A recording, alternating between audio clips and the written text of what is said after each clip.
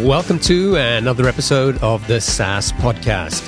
I'm your host, Omer Khan, and this is a show where I interview proven founders and industry experts who share their stories, strategies, and insights to help you build, launch, and grow your SaaS business. In this episode, I talked to BJ Lackland, CEO of Lighter Capital, a Seattle-based company that specializes in providing financial capital to early-stage SaaS companies. Let's say your SaaS company is generating revenue. Your business is still in the early stages and you want to raise money to help you grow faster, but you know that raising angel or VC funding is going to take a lot of time and effort. You're already busy enough working on your business, product, and marketing. You know you need to raise money, but how are you going to find the time to do fundraising? Well, there's another way to finance your startup that you might not have considered. It's called revenue-based financing, and it allows you to quickly and easily raise funding without giving up equity or providing personal guarantees. In this episode, we help you understand what exactly revenue-based financing is and why it's emerging as a leading alternative to equity financing for startups. We talk about how Lighter Capital works with SaaS companies, what they've done to streamline the fundraising process, and how you can raise money in a few weeks without ever doing a pitch. I hope you enjoy it. BJ, welcome to the show. Yeah, thanks so much for having me. Glad to be here. So I always like to ask my guests, do you have a favorite quote, something that inspires or motivates you or just gets you out of bed every day? This is probably not one that gets me out of bed, but it certainly keeps my mind frame kind of dialed into what's important in life, which is if you aren't helping others, you're just helping yourself. It's always a good sort of gut check on, am I really doing something that I believe in and that's meaningful? I like it. So we're going to talk quite a lot about Lighter Capital and talk about the story as well as how you help early stage SaaS founders. Let's start by just kind of giving the 50,000 foot kind of perspective here. Like, can you just tell us about what Lighter Capital does? Like, who are you trying to help? Yeah, and you hit the nail on the head. We're here to help finance startups, and we really started with SaaS companies, so very applicable to be on this podcast. I appreciate it. But what we do really is we looked at basically how startups raise money, and raising money is a pain. It's really difficult. It takes a lot of time. It's highly fraught with lots of stress, lots of rejection. And so we thought, wait a minute, in this age of everything being accessible through the internet, couldn't we try and make money a little bit more accessible to the internet, through the internet, to startups? And so what Lighter Capital does is it provides small amounts of capital to startups, anywhere from $50,000 to about $3 million. And it does it in a highly tech-enabled way. We're not just sitting behind a website and being unfriendly. We get on the phone, we get to know the entrepreneurs and such. But the whole goal is to alleviate the pain of raising money that goes with, sort of the constant flow of coffee meetings and VC intros and things like that, we all know when we go out and try and raise money for our startups. What we want to be able to do is be really transparent with entrepreneurs about what we can fund and what we can't fund, and then make it much less effort and much more predictable for them to then secure capital. Great. So let's start by going back to when Lighter Capital was founded, and the company was founded by Andy Sack. Yeah.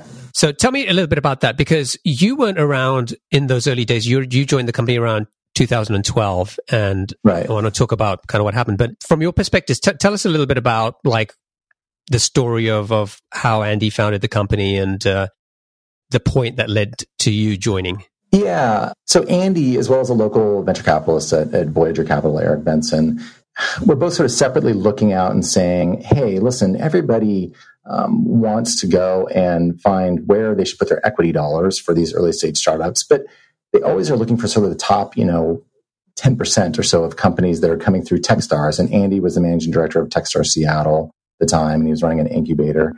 And he thought, God, there's so many other good companies out here that should get funding. Isn't there some other way we can do it? And Eric Benson at Voyager Capital was thinking, hey, is there something that, could challenge venture capital, or could be another sort of funding method for it? So they came together and decided, hey, let's try this sort of royalty-based, revenue-based stuff that might be interesting. And there were some unpublished papers that Eric had found from Clay Christensen of An Innovator's Dilemma and such about revenue-based financing. So they went out and tried a bunch of loans, about 10 or so loans, and really did kind of scattershot across a bunch of different industries. And then unfortunately, Andy was diagnosed with cancer and went in to have chemo. And then, he was running Techstars and running an incubator, and then he got cancer. It's really hard to run a venture-backed startup with all that going on. And so about 18 months after the original founding, I started, like you said, in 2012. And when I started, unfortunately, the company just hadn't had much leadership because Andy literally was, having chemo for like 6 months. So I really refocused the company a bit more on looking at tech startups. I really knew there was a need for tech startups, especially SaaS, which was really at the time much emerging, to go and secure relatively small amounts of capital. $500K up to $2 million or so could really power a SaaS business really far. And my background is a mixture of being an entrepreneur, out raising money, as well as I was a VC for about 5 years, investing in companies. So always around kind of startup finance. I just knew there was a hole. It's like always difficult to raise, $1 million to $2 million. Yeah. So tell me a little bit about the company. When you joined, how big was the company? How many employees were there? What were you doing in terms of revenue or anything to give us a sense of the size of the business when you joined? Yeah. It was 3 employees besides me. So it had been up higher and then it lost some folks. There was really no revenue model. In fact, about 6 months after I started, we had to completely restructure the company to give it a revenue model and make it have a way of earning money. So it really wasn't a revenue model. There really wasn't much of a focused business. It had really been kind of the early exploration days for the company before I started for about a year, and then about 6 months of just kind of drift, unfortunately, with a founder that had cancer. Yeah, I mean, it sounds like it was a company that was kind of on its deathbed. It was your classic, like, kind of false start in a way, right? Unfortunately, driven by a health concern, but it was your classic, like, hey, we think we have this idea, we're going to go out and charge at it, but maybe it needs to be repositioned and such.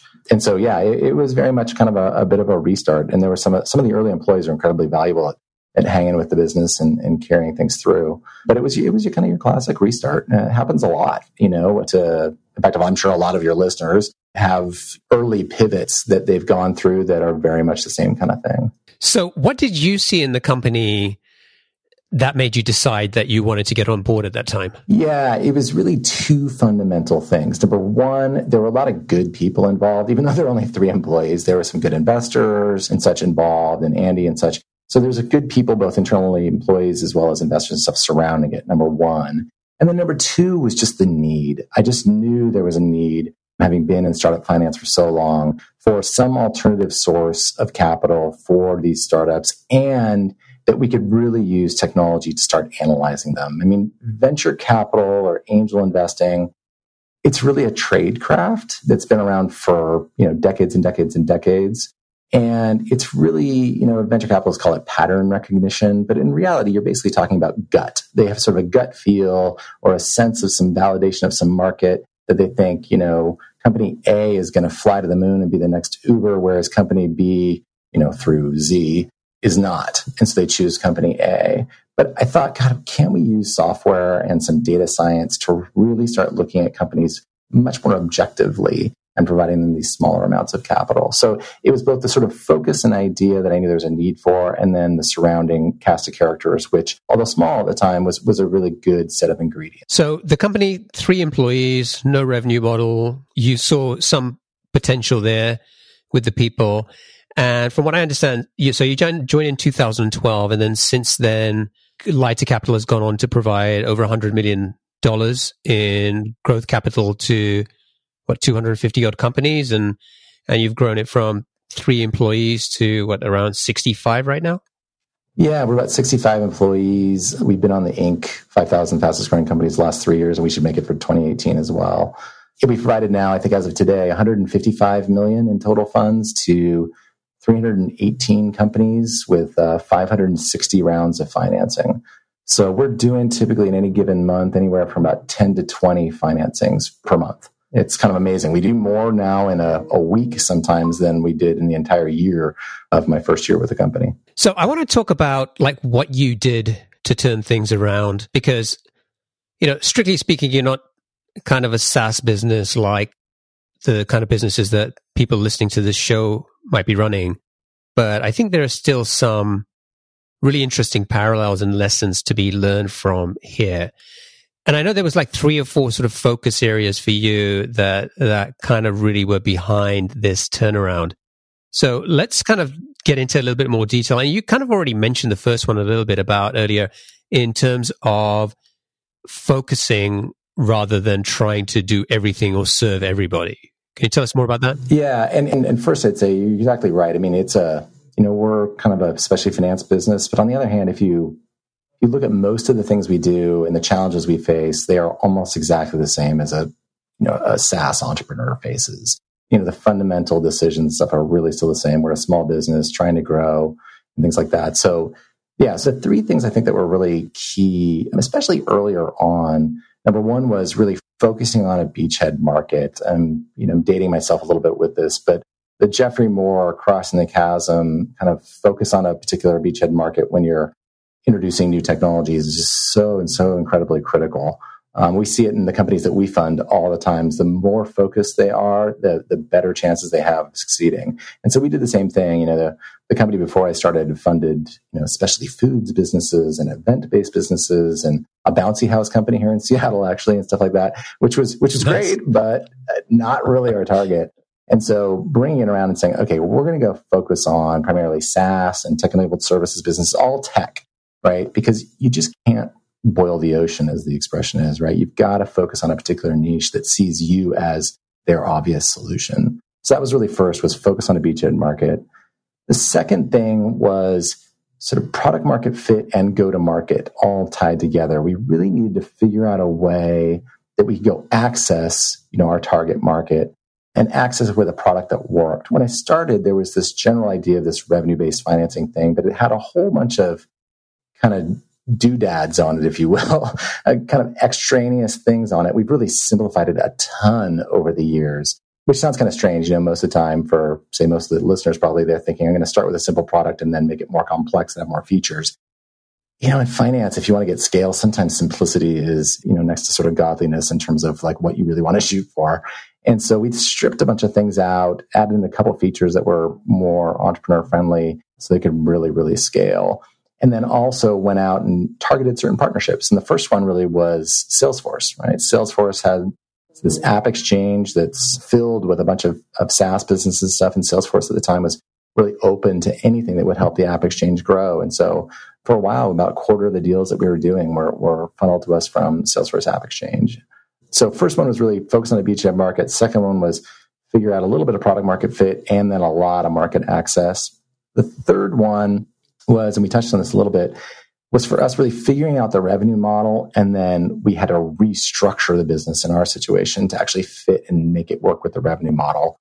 And this is one that's probably a little different than most of the listeners here that are SaaS-based businesses. We really needed to figure out, how is this business going to make money? I mean, it's one thing to go out and provide a bunch of capital to companies, but how are you really going to make money at it and how are you going to scale that up? And so we had to restructure the business to make that revenue model.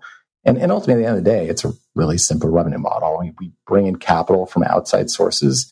We pay those outside sources X%, basically interest on it. And then we charge our customers more than that. And we kind of keep the middle ground, the spread in between them. But going through and figuring that out and repositioning the company to do that and restructuring it, of course, was quite an important thing and took a lot of time in the early days. And is very akin, I think, to, for SaaS companies, it's akin to kind of, figuring out your exact target market, getting the product really aligned to serve them, and then structuring like your pricing strategy and your go-to-market revenue strategy around that. A lot of the same issues are exactly what we faced. Yeah. So the Salesforce partnership sounds like a really smart way to reach those companies. What other ways were you finding SaaS companies? I mean, I bet there's a bunch of people listening to this who are already selling a B2B product targeting SaaS companies and thinking, how do I reach more customers? It's always difficult. You'd think that as a company that's providing capital, a lot of people think, oh, selling money, it must be really easy. Well, sort of a dirty secret of the finance industry is that money has to be packaged and sold just like anything else. And in fact, in a way, it's more difficult in certain ways than a unique SaaS product because, money is just a commodity, right? It's all about how you package it and sell it and go to market. So the way we went about accessing is we did a combination of some partnerships like Salesforce, as well as really going out to some of the key referral sources. So, venture capital funds, lawyers that do VC deals, things like that, to try and tap into people who would know exactly when an entrepreneur was looking for money, right? Because just like, if we were a SaaS business, you want to go and interact with your customer right at the time that they're thinking about buying, right? So we needed to go and figure out, okay, when are SaaS entrepreneurs out there thinking about raising money? And when they are thinking about it, who are they interacting with? And how do we get in front of those people so that we could get some repeated kind of deal flow off of it? And to this day, about half of our deal flow, very, very roughly, comes through sort of digital means, everything from content marketing to LinkedIn ads to, we just put out like a sort of RBF report today, things like that. And then the other half are kind of traditional referral sources, partners. We have a partnership with Silicon Valley Bank we just launched, which is great, as well as just like, venture capitalists, angels, lawyers, your traditional sources of referral business, essentially. Customers are a great source as well. All right. So tell me a little bit about the software product that you use to evaluate and track the funding, because I think it's pretty interesting, like the technology that you're using here to figure out, who is a good potential investment. Yeah, we've spent, millions of dollars developing the software. Essentially what it does is it tries to pull in all the information we can, either self-reported by the entrepreneur or, we can pull data from banks, from LinkedIn, from accounting software, basically just understand the company as fast as we can. And we will have a couple of conversations with the entrepreneur also to understand kind of the soft stuff, but understanding the facts and the figures and everything like that, pulling all the information in and kind of dissecting it in our special way really helps us understand the company. And we think actually also provides a much more objective analysis of these businesses. So we've got all the software, pulls in on average about 6,500 data points, tries to understand a whole bunch of different sort of key factors that we look for, analyzes the businesses, and then actually all by itself, the software will structure a financing and suggest a structure to finance that particular business, which then, humans look at and look over and review and make sure it makes sense with what we understand the entrepreneur wants and what they're kind of seeking for their business and their goals. Oh, that's pretty cool. So somebody can go to the Lighter Capital website, apply for financing. Your product will basically go and do the analysis, figure out what type of financing makes sense. And that's all kind of done automatically before someone looks at it. Well, it's a staged process. So when people first go and kind of apply through the website, if you just go to the website and hit apply, you fill out like 15 data points. All those are things that entrepreneurs probably just have in the top of their head. And that just kind of helps us figure out, separates the companies that we can fund, like a SaaS business in Seattle versus a trucking company in Kansas City or something like that. Because we get people that apply that are just not at all fits. And then we'll talk to the entrepreneur and make sure that we're kind of aligned with them, because we don't want them to go through our full application process and kind of spend all their hours doing that until we feel like there's probably a really good fit. Because otherwise they just kind of waste their time and is antithetical to what our mission is. So after we have one conversation, then they'll go back in and go into our kind of full application where they, through our UI, they'll log into their bank account, their accounting software package, upload some information about their customers. And it's semi-automated kind of choose your own adventure in a way process where if they say, for example, I've got 5,000 customers and none of them are more than 1%, well, then we'll ask them some more questions about churn rates and things. If they say I have 10 customers and one of them is 20% of my revenue, then we'll ask them a whole bunch more questions about that one customer, because we really don't care about churn rates when you only have 10 customers. We really care about, how locked in are those customers, those big customers? So the analysis will adjust a little bit depending upon the characteristics of the business and then stick them into kind of a common rating and scoring system. So yeah, the software does a lot of analysis, but it's still very much a human looking it over and saying, did the software really understand? Does the data really represent what the company wants to do? And how do we make sure that we make whatever we offer the company fit for them and work for them long term? Because we're funding companies on a long-term basis, and it's got to be a good long-term mutual fit. Otherwise, someone's going to end up unhappy, and that's never good. So tell me a little bit about, well, first of all, let's start by just defining revenue-based financing. So for people who aren't familiar with that term, can you just explain what that means? Yeah, exactly. So revenue-based financing is a different alternative structure. Traditional structure funding early stage startups is all equity or convertible debt, which is just intended to be equity. Revenue-based financing tried to combine the best aspects of debt and equity. Best aspects of debt is that it's not dilutive to the entrepreneur and not controlling. Best aspects of equity is that there's a really deep alignment between the entrepreneur and the investor, the capital provider, towards the future growth and value of the business. So what we did is we said, okay, let's be a loan so that we're not diluted. We don't take an equity interest, but let's make it a royalty, essentially, so that when the company grows faster, we as an investor actually get a higher return on investment. If the company grows more slowly, then we get a lower return. So we're taking a lot of risk with the entrepreneur, much like equity. So with that background, here's the sort of bare bones structure. If you imagine, let's say we provide a company $500,000 on January 1, we would then get paid monthly a percentage of the company's revenue, let's say 5%. Until the company had paid back a certain multiple of that $500,000. And typically, we expect this to happen over about 3 years, and that multiple might be 1.4 times our money. So we give the company $500,000 January 1. They pay us 5% of their revenue each month until they paid us a total of $700,000, $500,000 in principal and $200,000 in interest. If they grow really quickly and they pay us in, say, 2.5 years, then we'll make a higher IRR. If it goes more slowly and they don't pay us that much until the end of 36 months or something like that, then we'll get a lower IRR. So it's a loan. There's no equity ownership at all. And yet, at the same point in time, our returns totally depend on the performance of the business, and it's in our interest to help the companies grow as much as possible. So it's a loan, but unlike a bank loan, there's no personal guarantee involved, right? Exactly. No personal guarantee. We're not looking at personal assets. It's entirely a bet on the business and on the entrepreneur, just like equity. And how long does it take from the point that somebody applies and assuming that they're a fit, that they'd be able to close a round of financing here? Yeah, it's typically about 2 to 8 weeks. Now, that's a huge band of differences in time. If a company's got all their financials up to date and is all kind of prepared with their, governance documents and things like that, we've done deals in 2 weeks. The average is more about like a month, a little over a month. It will typically, we think, take an entrepreneur about 10 hours of work total. That includes, several phone calls with us. It includes, working through our website and the application process. It includes talking to their co-founder, their lawyer, their financial advisors, investors. The whole 9 yards is about 10 hours soup to nuts of work, elapsed over typically about 4 to 6 weeks. Got it. Okay. So tell me about, we've talked about like a SaaS company, but what's the general criteria? Like somebody's listening to this episode and thinking, revenue-based financing sounds something that could be a good option for my SaaS business.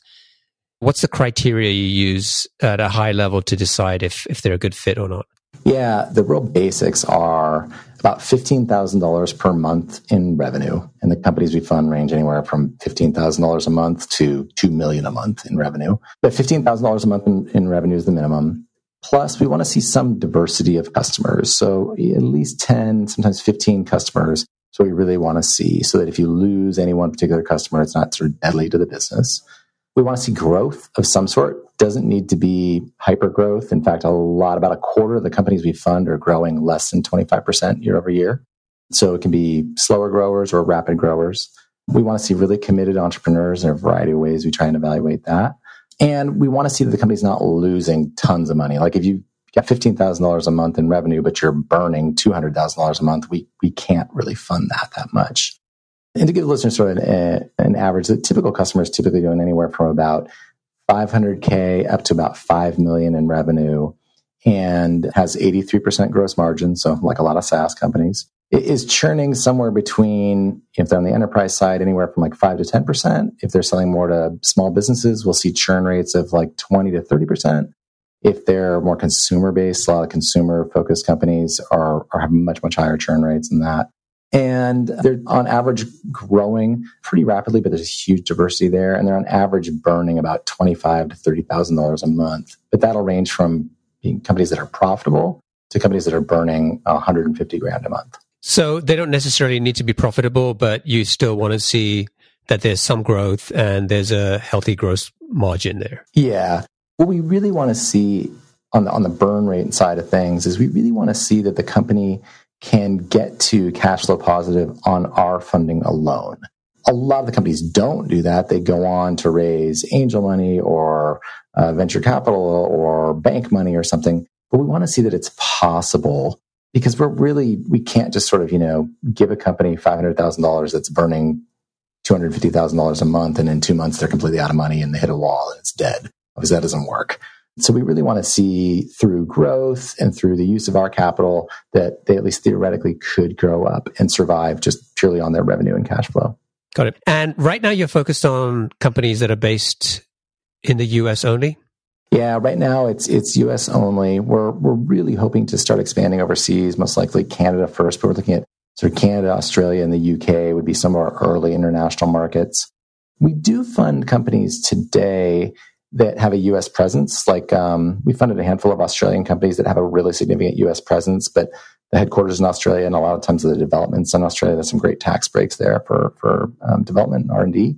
But they have a really significant US presence. We'll give a loan to the US company at that point in time. But usually that's when they have a bunch of customers here and maybe some key employees here and stuff as well. Got it. Okay. So walk me through the process that somebody would go through from applying to getting finance to start paying it back. Yeah. So if you're thinking about using Lighter Capital as a source of funding, you're going to go to lightercapital.com and you're going to start by applying there. And you said there's sort of an initial set of questions to try and qualify the right fit companies. Yep, exactly. So they'll go fill in like 15 questions or so, and then they'll have a call where they go through and sort of validate, and we explain the process and such. Then they'll go into more of our longer form application process where they'll log into their accounting package and LinkedIn, a whole bunch of different things where we basically gather a ton of data. And then usually we have one due diligence call. We really try to keep it to one. Sometimes there's a follow-up one, but try to keep it to one due diligence call. And then we'll propose pricing. In fact, even after sort of the initial call, we can kind of give them a general idea of like, hey, roughly this kind of structure, just to make sure that we're all on the same page. But usually it's about 3 phone calls, and then we'll propose the financing structure. And from there on out, it's really just sort of making sure, sort of negotiating back and forth, sometimes a little bit, making sure that it's all a good fit. And then all the documentation process, all online, it's all done electronically. We don't really require that we even meet the customers in person. We funded a ton of companies in Tennessee and in South Carolina and things like that. Actually, South Carolina is like our 7th largest market. We've never been to South Carolina. So yeah, we don't have to go on site or anything. We don't ask for personal financial statements or anything like that. We do background checks, but it's just a basic background check and such. So then when we fund the company, they do then go into our sort of monitoring process. So we then, it enables us to collect the payments, and we do that all automatically. It's all done through ACH. There's never checks being flying around or being missed or whatever. It's all automatically done sort of on our end. Again, trying to make it easy for the entrepreneurs as much as possible. Really, the origins of Lighter were partly that we can kind of help light your way and, sort of ignite you along, but also that it's a lighter process on the entrepreneurs for them to both get the financing and to then provide us ongoing servicing and such. But then they just basically do the monthly payments. And then the way we interact with companies after we finance them is really determined by the company. Some companies really want a lot of help and interaction and advice and things like that. And we're happy to do that and help as much as possible. But we don't want to force ourselves on the companies if they don't really want any of that. So a lot of times we interact with companies mostly afterwards when they're thinking about financing. So it could be they're thinking about financing and getting more capital from us. And on average, we'll do 2 fundings per company. We're really built to fund a company many, many, many times. We just did our 8th funding for a company that's grown from about $40,000 in monthly revenue up to about $800,000 in revenue with our financing over 8 different rounds.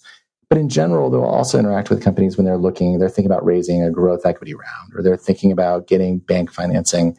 And of course, being in the financing business, we've got great contacts for that and try to really be helpful to the companies afterwards with many different things, but particularly we're good with financing. Do founders have to come and pitch to you guys? Is that sort of some more traditional way, or is it much more driven by kind of the numbers?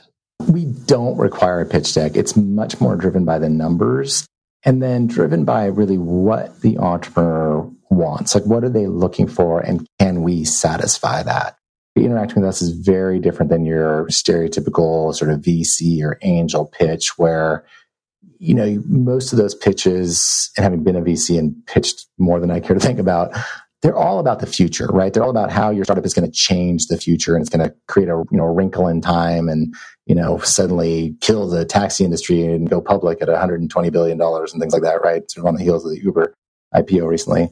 We don't care as much about that. What we want to understand is the history and the facts and the figures of the business and where it is today, and a bit more about what does the entrepreneur really want to get done over the next 3 to 5 years or 3 or 4 years. And can we fit with that? And can we really satisfy what they want over that period of time? And sometimes that means they want to grow the business and sell it in 2 years. Sometimes that means they want to grow it forever and never sell any of it. Sometimes it means they want to go on for 18 months and then go raise a venture capital round. As opposed to like VCs or angel investors, equity is looking to really disrupt markets. What we're really looking for is, disruption is fine.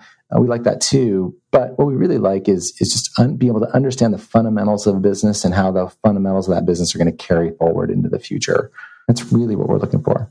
Got it. What happens on a bad month? Like, let's say the startup's got some huge unexpected expenses in a particular month and it's going to be really tough to make that monthly payment. What happens? We're in general really flexible.